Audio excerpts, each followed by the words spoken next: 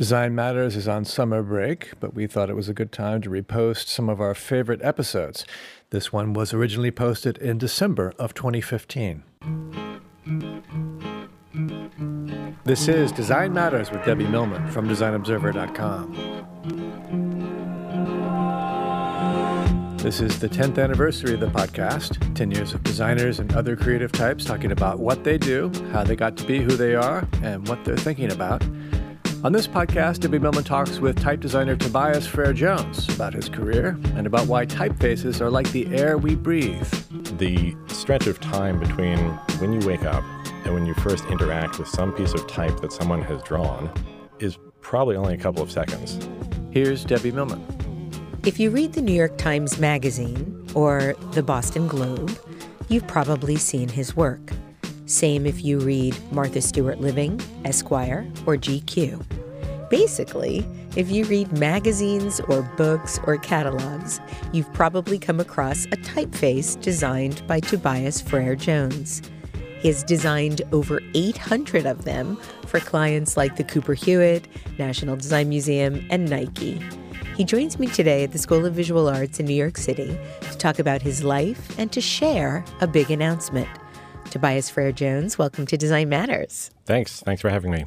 Tobias, I understand you are the great-grandson of the writer Edgar Wallace, who wrote the screenplay for the film King Kong. That's right. Why isn't this part of your official bio? I can't believe you don't tell everyone you meet about your family lineage. King Kong. It is kind of an odd thing to have in the family history. I need to take a moment and explain that he didn't write the story. He wrote the screenplay, but still, I think I probably don't mention it much because it's not so representative of all the work he did, because he was a novelist in England through the 20s and 30s, and he wrote something like 150 novels and I think about a dozen stage plays and, 10 nonfiction books or something. He definitely set the bar for absolutely ridiculous overachievement in the family. But he was also the beginning of this line of writers and publishers that have run through the family. Your brother is Sacha Frere-Jones, the musician, writer, and former staff writer for The New Yorker. Is everybody in your family creative? I love how you're seriously considering this question. Well, I think in some way or another, it's never far away from what we've done. It was a part of our lives growing up. The written word was never far away. The house was full of books. I thought that everyone's house had, bookshelf after bookshelf after bookshelf piled up in the hallways and everywhere else. And we had one of those really big Webster's dictionaries, one of those old ornamental wooden stands, sort of like the centerpiece of the living room. Lovely. And there's always opera on somewhere in the house. This was kind of the canvas that my childhood and Sasha's childhood played out on. I understand when you were growing up, you were fascinated by the Gill Sans lettering on jars of jam that your mom brought back from the UK. Apparently, you were perplexed by what it was that made them look so British. Did you ever figure it out? Is there something that you can say very specifically about something looking British? It started with not understanding how I could open the kitchen cabinet and immediately know what my mom had brought home from London and what came from the supermarket down the street. And I thought it was something about the shape of the packaging or the color that was used, and eventually figured out it was something to do with the lettering. I tried experiments with turning all the jars around so I couldn't see the fronts of the labels.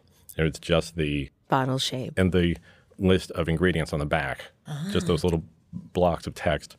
And still just from that cue, I could tell what was British and what was American. And I eventually figured out that I was spotting Gill Sans, which was not showing up on anything American, and it was all over the British stuff. And that's the thing that I was identifying.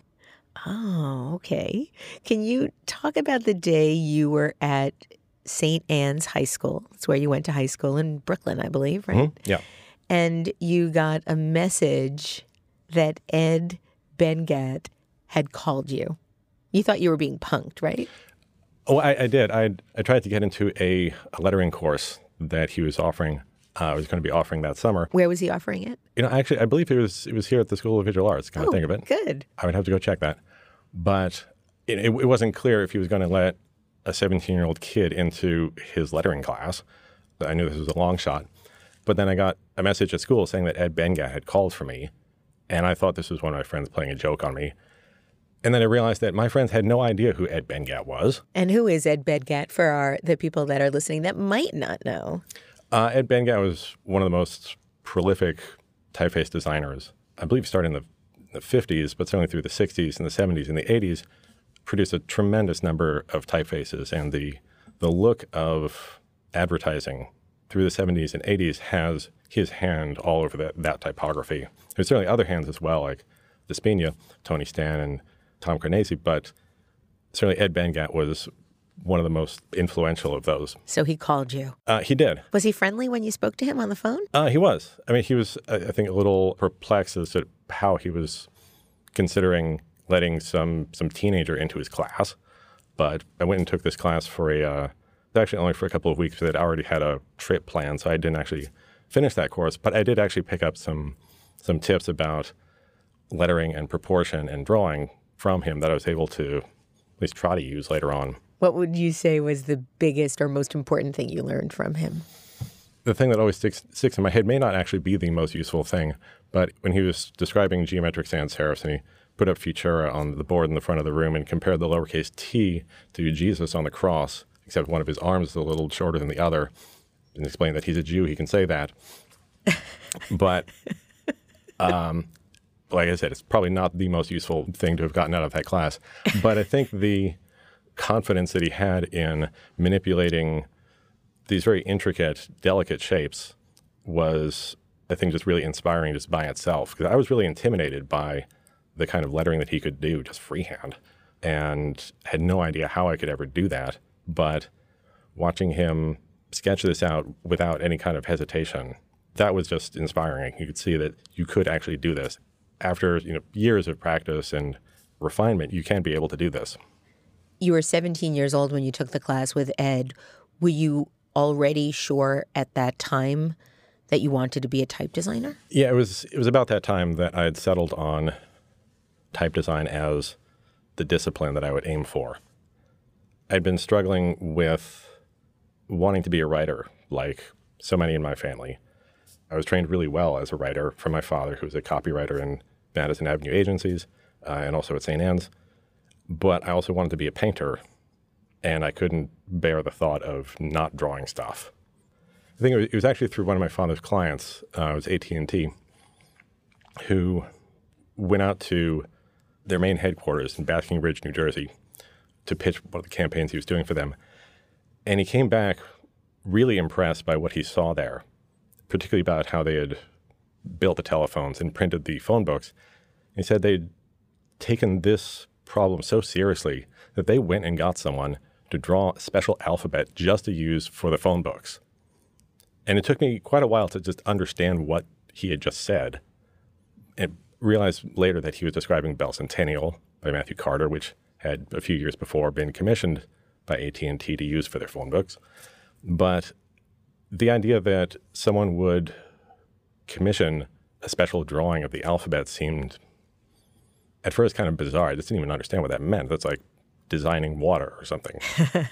I realized that could be sort of this middle ground that I thought I would never find between being a writer and working with the language and also getting to draw stuff. It must have been incredible for you then to ultimately be commissioned to do the stock prices for the Wall Street Journal. It's probably the closest thing I could compare to the Yellow Pages. Yeah, it was pretty fantastic. Talk about symmetry in one's life. Yeah, that was Retina.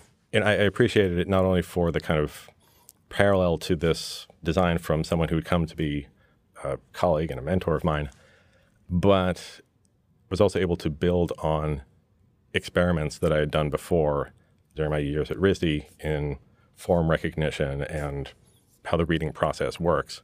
But it brought all of those to bear on this very particular problem of making type survive being printed at a very, very small size on not very accommodating paper. You received a BFA in graphic design from RISD, the Rhode Island School of Design, in 1992. Is your degree then not in typography? It's in the overall discipline of graphic design? Yeah, it's a more general graphic design degree. That's what they offered at that time. My plan was to go into RISD and learn how to draw typefaces and come out the other end and be a typeface designer.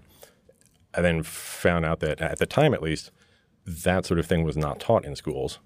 So I just had to figure out what kind of knowledge I could scare up on my own and what kind of lessons I could teach myself. What did you come up with? Well, in a number of cases, I would take the projects I would get from my various courses and hide within them a second project that was really just for me. So I would work out a solution to, I don't know, identity design, or I think we did a semester in game design, and I would work out a solution that would include drawing a typeface. And I wouldn't really bring that up while I was presenting this project, that I did all this stuff, and I actually drew this typeface. Never mind, don't worry about that part. And I did an independent study with Christoph Lenk, more specifically focused on designing a typeface. I wanted to, go back to the beginning of Roman humanist typography and draw a Venetian old style. Wasn't quite sure what that meant, but I wanted to go there and just see what I could find. I spent a semester wrestling around with broad pen drawings and tracing paper and not very easy to use software. And after a semester, I had a lowercase that was actually not very good, but I couldn't really figure out why. At the end of the semester, Christoph said, to get a real full analysis of what you've done here, you ought to go see a professional. He knew Matthew Carter up in Cambridge and arranged for me to go up to Cambridge. Matthew was still at Bitstream at the time. So I went to Bitstream carrying my little proofs of this thing that I barely knew what I was doing. And you knew who you were meeting. This was like going to see the Pope or something. Right. And you didn't feel scared about showing him what you thought might be substandard work? I was petrified. But you did it anyway. That's amazing. But I mean, like, when else would I get this chance? That's incredible. So, fine, I'll do this anyway. And he was fantastic. In retrospect, remembering what he said and looking at what I was showing him, I can see that he was being really quite diplomatic. He didn't tell you it sucked? No. He encouraged me to keep at it, to think about this aspect, figure out this relationship to this other thing, and did not scold me for bringing him work that was really not up to snuff. Well, maybe it was. Well, it did actually need some work, and it took me some years to figure out what steps in that process I didn't quite understand so I could revisit it. And that became Hightower.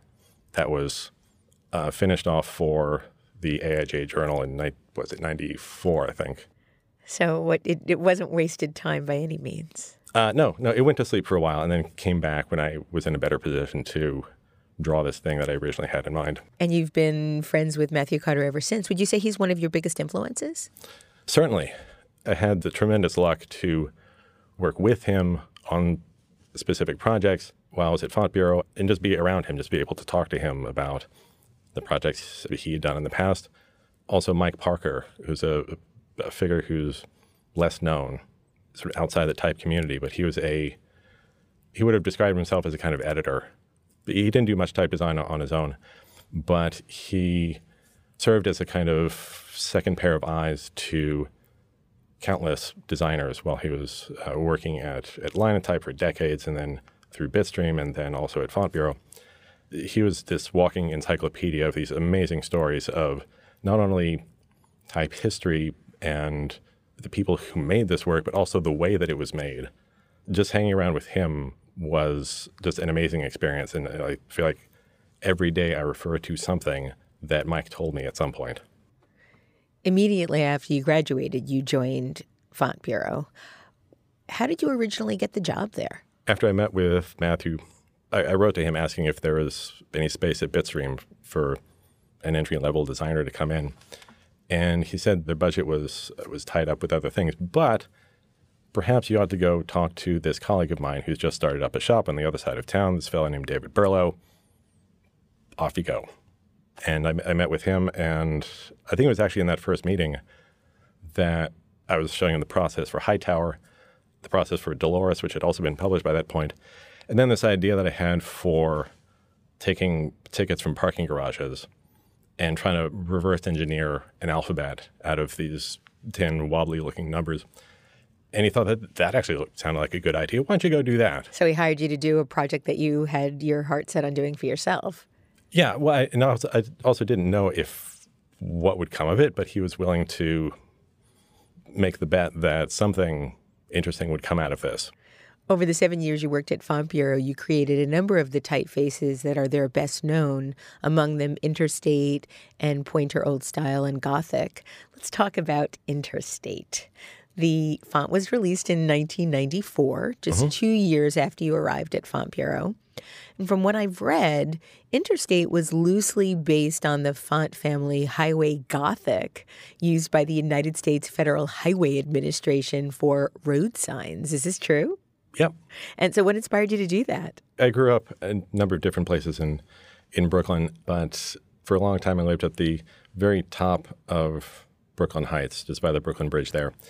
Up the hill at the beginning of the Brooklyn Heights Promenade, looks out over the water, over to Manhattan.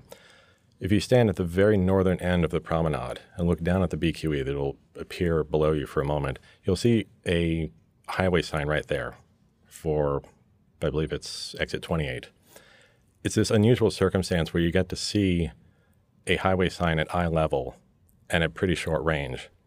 So I spent a lot of time standing there at the railing looking at these letters, thinking that these shapes that are so distinctive and so recognizable don't exist outside of this one particular environment. And they work pretty well at this environment. They're durable and legible at high speeds, and those qualities ought to be useful for running text. So it was with this kind of premise that the strength of these forms can be sort of remapped to a new situation that I had this idea that I would make a text face based on highway signs. And I just kind of liked the fact that it was from this completely sort of off-the-wall source. So with the help of my friend also from RISD, Scott Stoll, I tracked down the Federal Highway Administration's specification for what highway signs ought to look like and what the letters on highway signs ought to look like. It's a pretty bizarre-looking spec. And how closely it's followed varies a lot from state to state, I found out later. But the idea behind Interstate was basically to take these forms and try to keep their personality, their sort of what I came to think of as their clunk, and remove the parts that don't help, like the weight that clumps up in places and the widths that look kind of weird and the curves that break in weird places. Basically to make all of that look deliberate and balanced. That turned out to be a much more difficult job than I realized. How do you do something like that? How do you make something look deliberately balanced? A lot of trial and error, and most of all, observation. You have to then be able to trust your own observational abilities. Yeah, and that doesn't appear on day one. That comes through finding out what happens if you change the width of the lowercase n and the lowercase h and the u and the m, its relatives, and then seeing what kind of effect that has when you set a whole block of text in it, and then trying something with the lowercase b, d, p, q, and g, that'll have some kind of effect. I came to notice really quickly that to be able to understand sort of the cause and effect, I would have to do one kind of change at a time and then see what that effect was and try to understand that if I do this, it will have this effect. If I change this other thing, make this curve longer, make this curve sharper or whatever, it'll have some other effect. It was really the first time that I took this very sort of foggy notion of a personality and tried to break that down into the parts that would project that. It was this kind of curve, this kind of intersection. Interstate has now been used all throughout culture, including the 2000 U.S. Census. You've called the font working class lettering. What do you mean by that? I'd called it working class or blue collar typography to acknowledge its source as being different than, I don't know, Bembo or Garamond or any of these other sort of fine printing typefaces, which are great. And they're beautiful and they're lovely and they're really important. But I think there's also a value in this other source that has a much different kind of attitude, but also comes from outside typography. Type design has a tendency to point back to itself. In what way? What do you mean? So much of type history was an incremental process from one designer slowly shifting a style from the designer that had come before, whether it was Fleischmann and Causlan and Baskerville and the rest. That certainly changed after William Morris.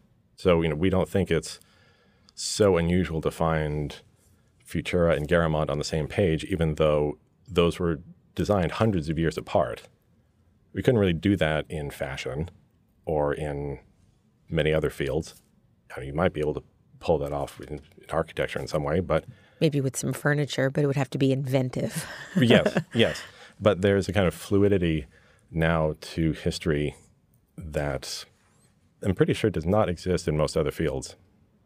I hope that the overpass on the exit 28 ramp in Brooklyn becomes part of some walking typography tour.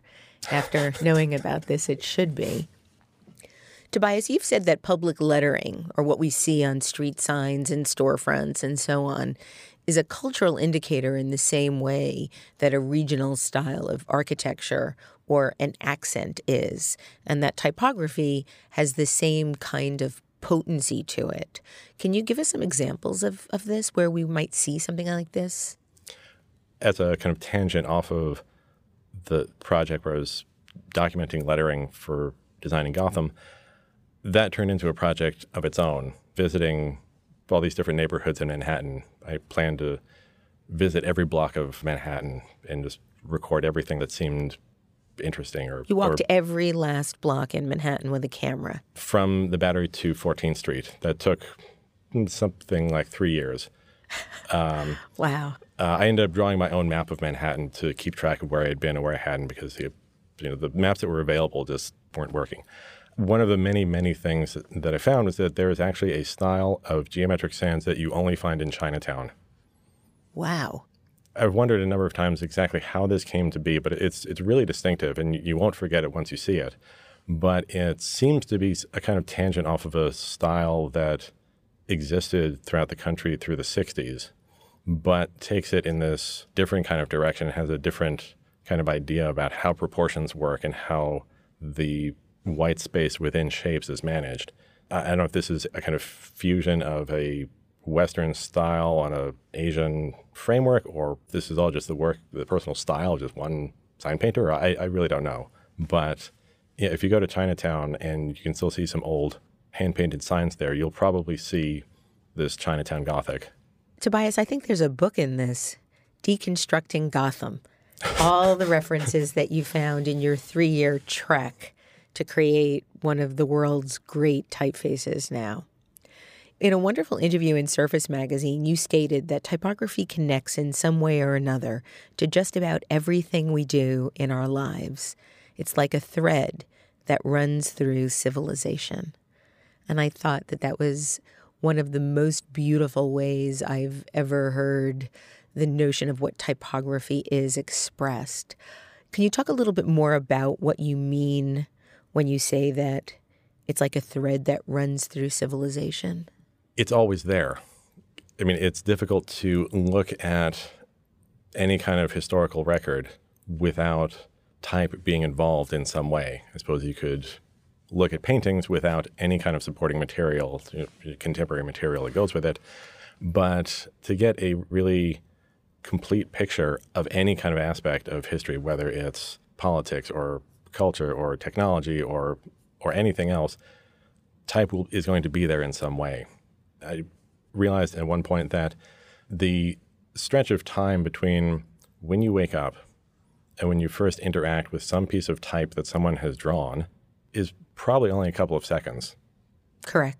Whether it's the text on the alarm clock or some other bit of text somewhere in your bedroom, you're looking at type pretty much from the moment you open your eyes in the morning until you go to bed at night. It might as well be the air and the water. So it can't help but be a witness to everything that happens in every sphere of our civilization.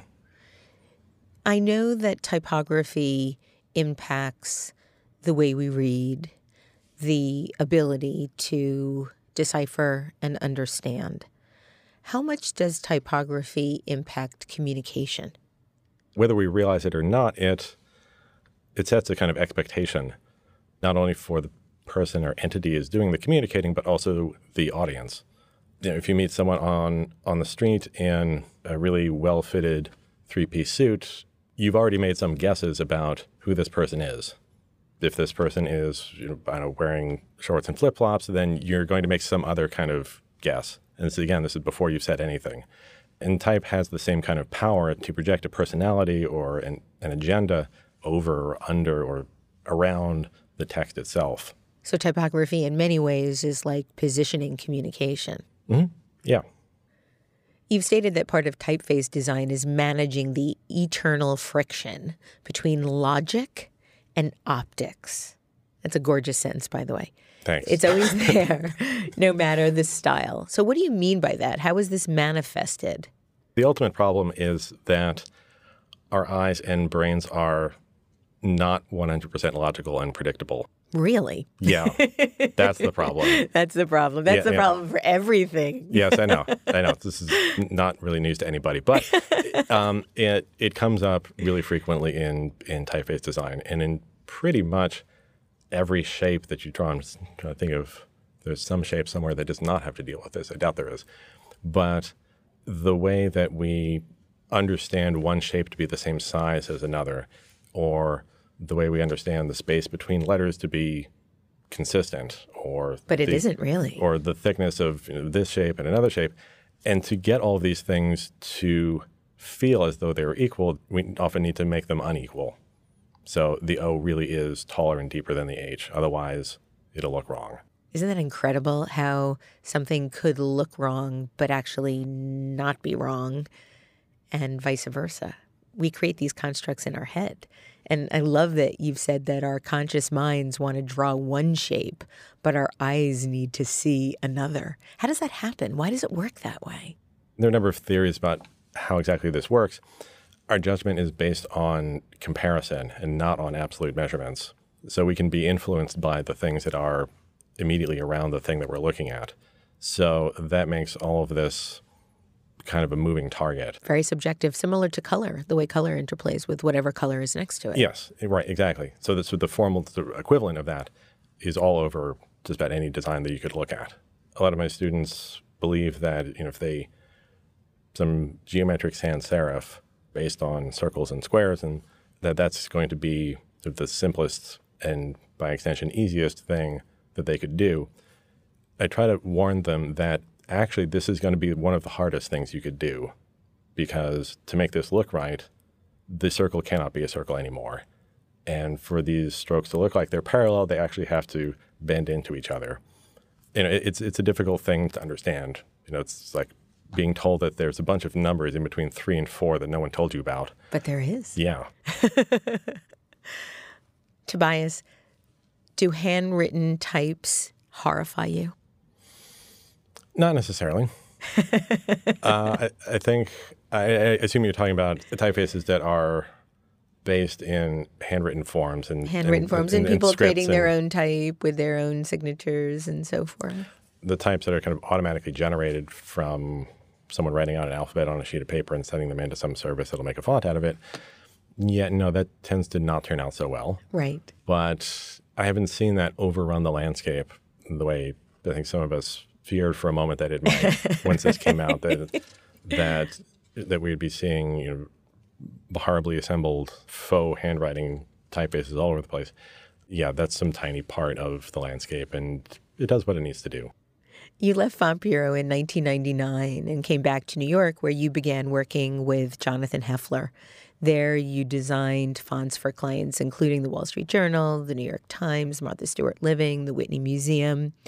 And you worked with Jonathan for 14 years when unexpectedly you split up.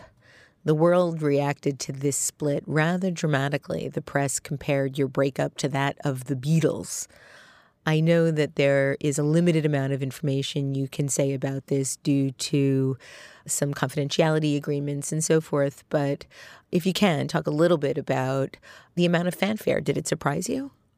It did.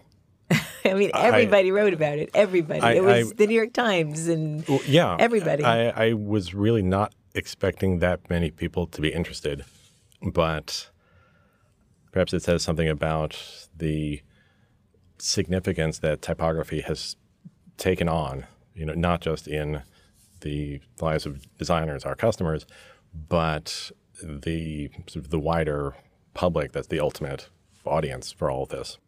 Well, I think that part of the reason, from my own perspective, that people compared you to the Beatles is because of the genius that you've brought to the discipline and the fact that this company, Heffler Frere-Jones, was one that changed the typographic landscape probably in the same way that the Beatles changed music. So I can understand, as witness to this, why that would be so heartbreaking. The fact that two people that have so much talent were unable to make it work. You had a very dramatic split, resulted in a lawsuit that you both settled out of court, which is why we can't talk too much about that.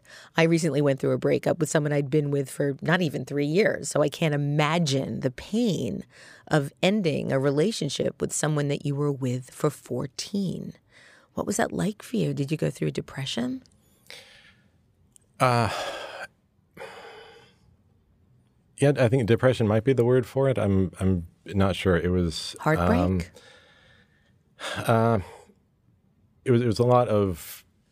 I don't know. It's still difficult to describe. In that moment, I tried to put some word or a bunch of words to what I was feeling and came up empty-handed.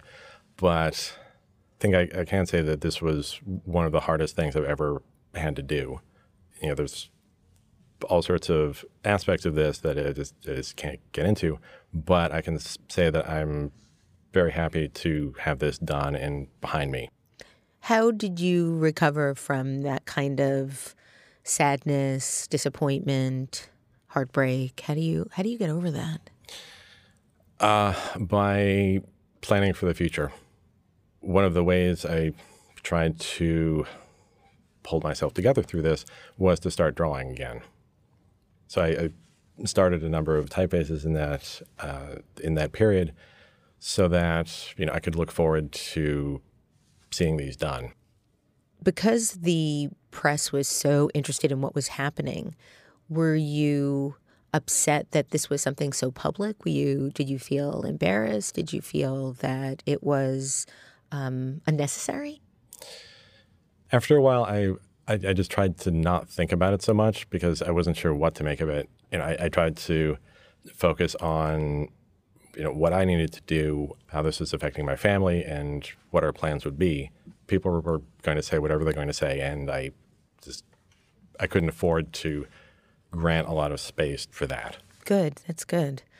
Earlier this year, you started your own foundry, so I guess those drawings came in handy. They did. Aptly named Frere-Jones Type. Congratulations, Tobias. Thanks. It's really, really great to have you back in the marketplace. Talk about the goals of your new effort. What kinds of work do you want to be doing? The goal for the new business is to continue doing exactly what I've been doing up to this point. I suppose you could describe it as a startup, but it's perhaps a bit different in that people know exactly what to expect. It's Paul McCartney and the Wings. Yeah, well, depending on how you feel about Wings, but yeah. I love them. Okay. Or it could be the Yoko Ono band, Okay. Plastic Ono, that's it, Plastic Ono. Okay, sure. Whichever one of those you thought turned out really well. Yeah, I think people know what they'll get, the kind of care that I put into these designs. That's the plan. I think over all these years, I don't know, I've drawn maybe half of what I have in mind. So yeah, I have a lot more work to do. Can't wait to see what you're doing. So I need a new home to put all this in. Well, you've started a blog on your new website, which is a terrific resource. It's both entertaining and educational. I love the piece you wrote about type names. And you write, years ago, I asked one of my mentors what he thought was the hardest part of designing a typeface. I was expecting the cap S or the italic lowercase or something like that. But he answered without hesitation, the name. finding the name is the hardest part. Is that true? Really? It's that hard? I find it hard. On your Wikipedia page, the list of typefaces you've designed start with the names Amanda and then Dolores. Those early girlfriends or sisters, or where did those names come from? That should say Armada. I don't know if that got misspelled, but Dolores got its name. I think I got a break for the first typeface that I released because that began as an antidote to this very serious Venetian text face that I was doing. Just hammering on this thing month after month, trying to figure out what I was doing. I needed to draw something that was just the opposite of that. So I started doodling stuff on the back of napkins at a bar that was down the street from the RISD studios, and remembered a comment that my brother Sasha had made sometime earlier, that while he was making the flyers for his band Dolores, he couldn't find a font that fit the personality of the band. And I looked at this thing that I scribbled out on a bar napkin and thought, maybe this could be a good fit. I don't know. I'll give it a go. So I brought these back to RISD and tried making a typeface out of them. It was originally a Christmas present from me to my brother. And he actually used it for a couple of shows that the band did in Providence. So that typeface just took its name from the name of the band. And vice versa. Yeah. So you have to ask him like where the name Dolores comes from. Okay. Let's talk about your big new effort. Very exciting to announce that you have a brand new typeface coming. It is called Mallory. Mm-hmm. So first question about Mallory. Is it a reference to Family Ties? It is. It is. Oh, my God. Tell us everything. Oh, sorry. No, no. You're talking about the TV show. I thought you meant Family Ties as in my own family. Oh, you're breaking my heart. Sorry. Oh, okay, tell me everything. The idea does start with my family. Okay. It was one of these projects that I began in early 2014. And I began with this sort of what if. What would happen if I took my own family tree and mapped that onto type history? What would happen? What would happen if I tried to draw a typeface that has the same sort of background, the same sort of heritage that I do? Interesting. So, it's like a selfie. Kind of, yeah. So it's sort of a type selfie. Yeah, sort of self-portrait as typeface or something. Between growing up in New York with an American father and a British mother and spending lots of time back in England, I grew up in this hybrid environment. I wanted to see what I could do to mix these two traditions with each other, because they talk to each other pretty frequently, but you're not going to mistake one voice for another. So that was the original idea, was trying to take these two traditions and find some kind of successful cooperation between them. So what are the characteristics of the face? Well, the idea was to make something that has moments of being very sort of austere and perhaps serious, is I think will do. Very sort of proper and dignified. That's what I was thinking of. And on the other hand, very energetic and outgoing and gregarious. How you doing? And I wanted to find out if there was some way to get these two personalities to live together. So there's sort of dichotomies? There's a kind of a sort of alternation, a sort of oscillation between a strictness and looseness in the shapes, which plays out primarily between the caps, which are more sort of serious and sort of monumental in their impression, and the lowercase, which is more organic and more human. Tobias, one of the things that I read about your search for great typography, in making great typography, was that you were very interested in the dichotomy between conceptual inquiries and traditional forms, and that you found them very intriguing. And you stated that and this was quite a while ago, that your hope was that someday you'd be able to reconcile the two extremes. I'm wondering is Mallory your attempt to reconcile the two extremes? I think they're all attempts in that direction. I find it especially satisfying to come at this kind of problem from some new angle. I mean, this one began with this very personal, very emotional source, and I didn't even know if I would consider this to be a retail product, because if it's just, this sort of personal rumination, and, I'm not going to assume that that's going to be useful to someone else. But, I saw that it actually worked pretty nicely in text, and it combined nicely with other typefaces that saw that it had more utility that's sort of separate from any kind of personal origin. But I think it's more sort of satisfying and also more informative to sort of step outside that continuum of history that often sort of looks back on itself in a way that is valuable, but to try to pull other sources and other ideas into typography, whether that's something cultural like in Interstate or some of the experimental work that I did back in the 90s where I make typefaces that literally self-destruct while you're using them. I found it useful to work in both kinds of modes, ones that work with a sort of historical set of tools and ones that consciously put those aside and maybe call them in later if they're useful or not. Yeah, so I think each one of these is a kind of think of it as sort of a new recipe with the same ingredients of the sort of historical and conceptual approaches. What was the hardest letter to design? I think the one that gave me the most grief was probably the lowercase a. Why? Because it has a personality that comes out very quickly. You don't have to coax a personality out of it like you would with maybe some other simpler letters. Well, excuse me for interrupting. What simpler letter do you have to coax the personality out of? The V, there's only so much you can do with two diagonals, but the A, because there's so many things going on and the interaction of all these parts is so intricate, it will project a voice very quickly. So Mallory went through, I think it was 16 or 17 different versions of that lowercase a before I found the one that actually sounded like what I had in mind.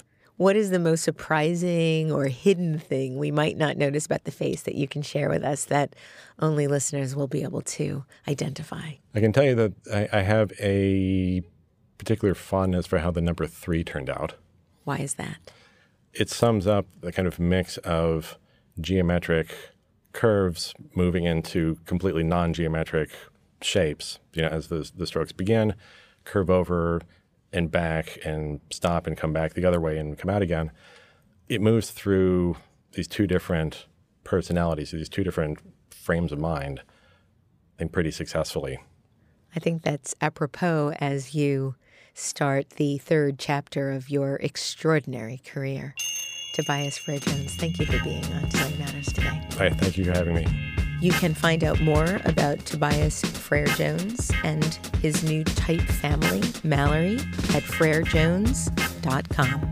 This year, we're celebrating the 10th anniversary of Design Matters. I'd like to thank you for listening.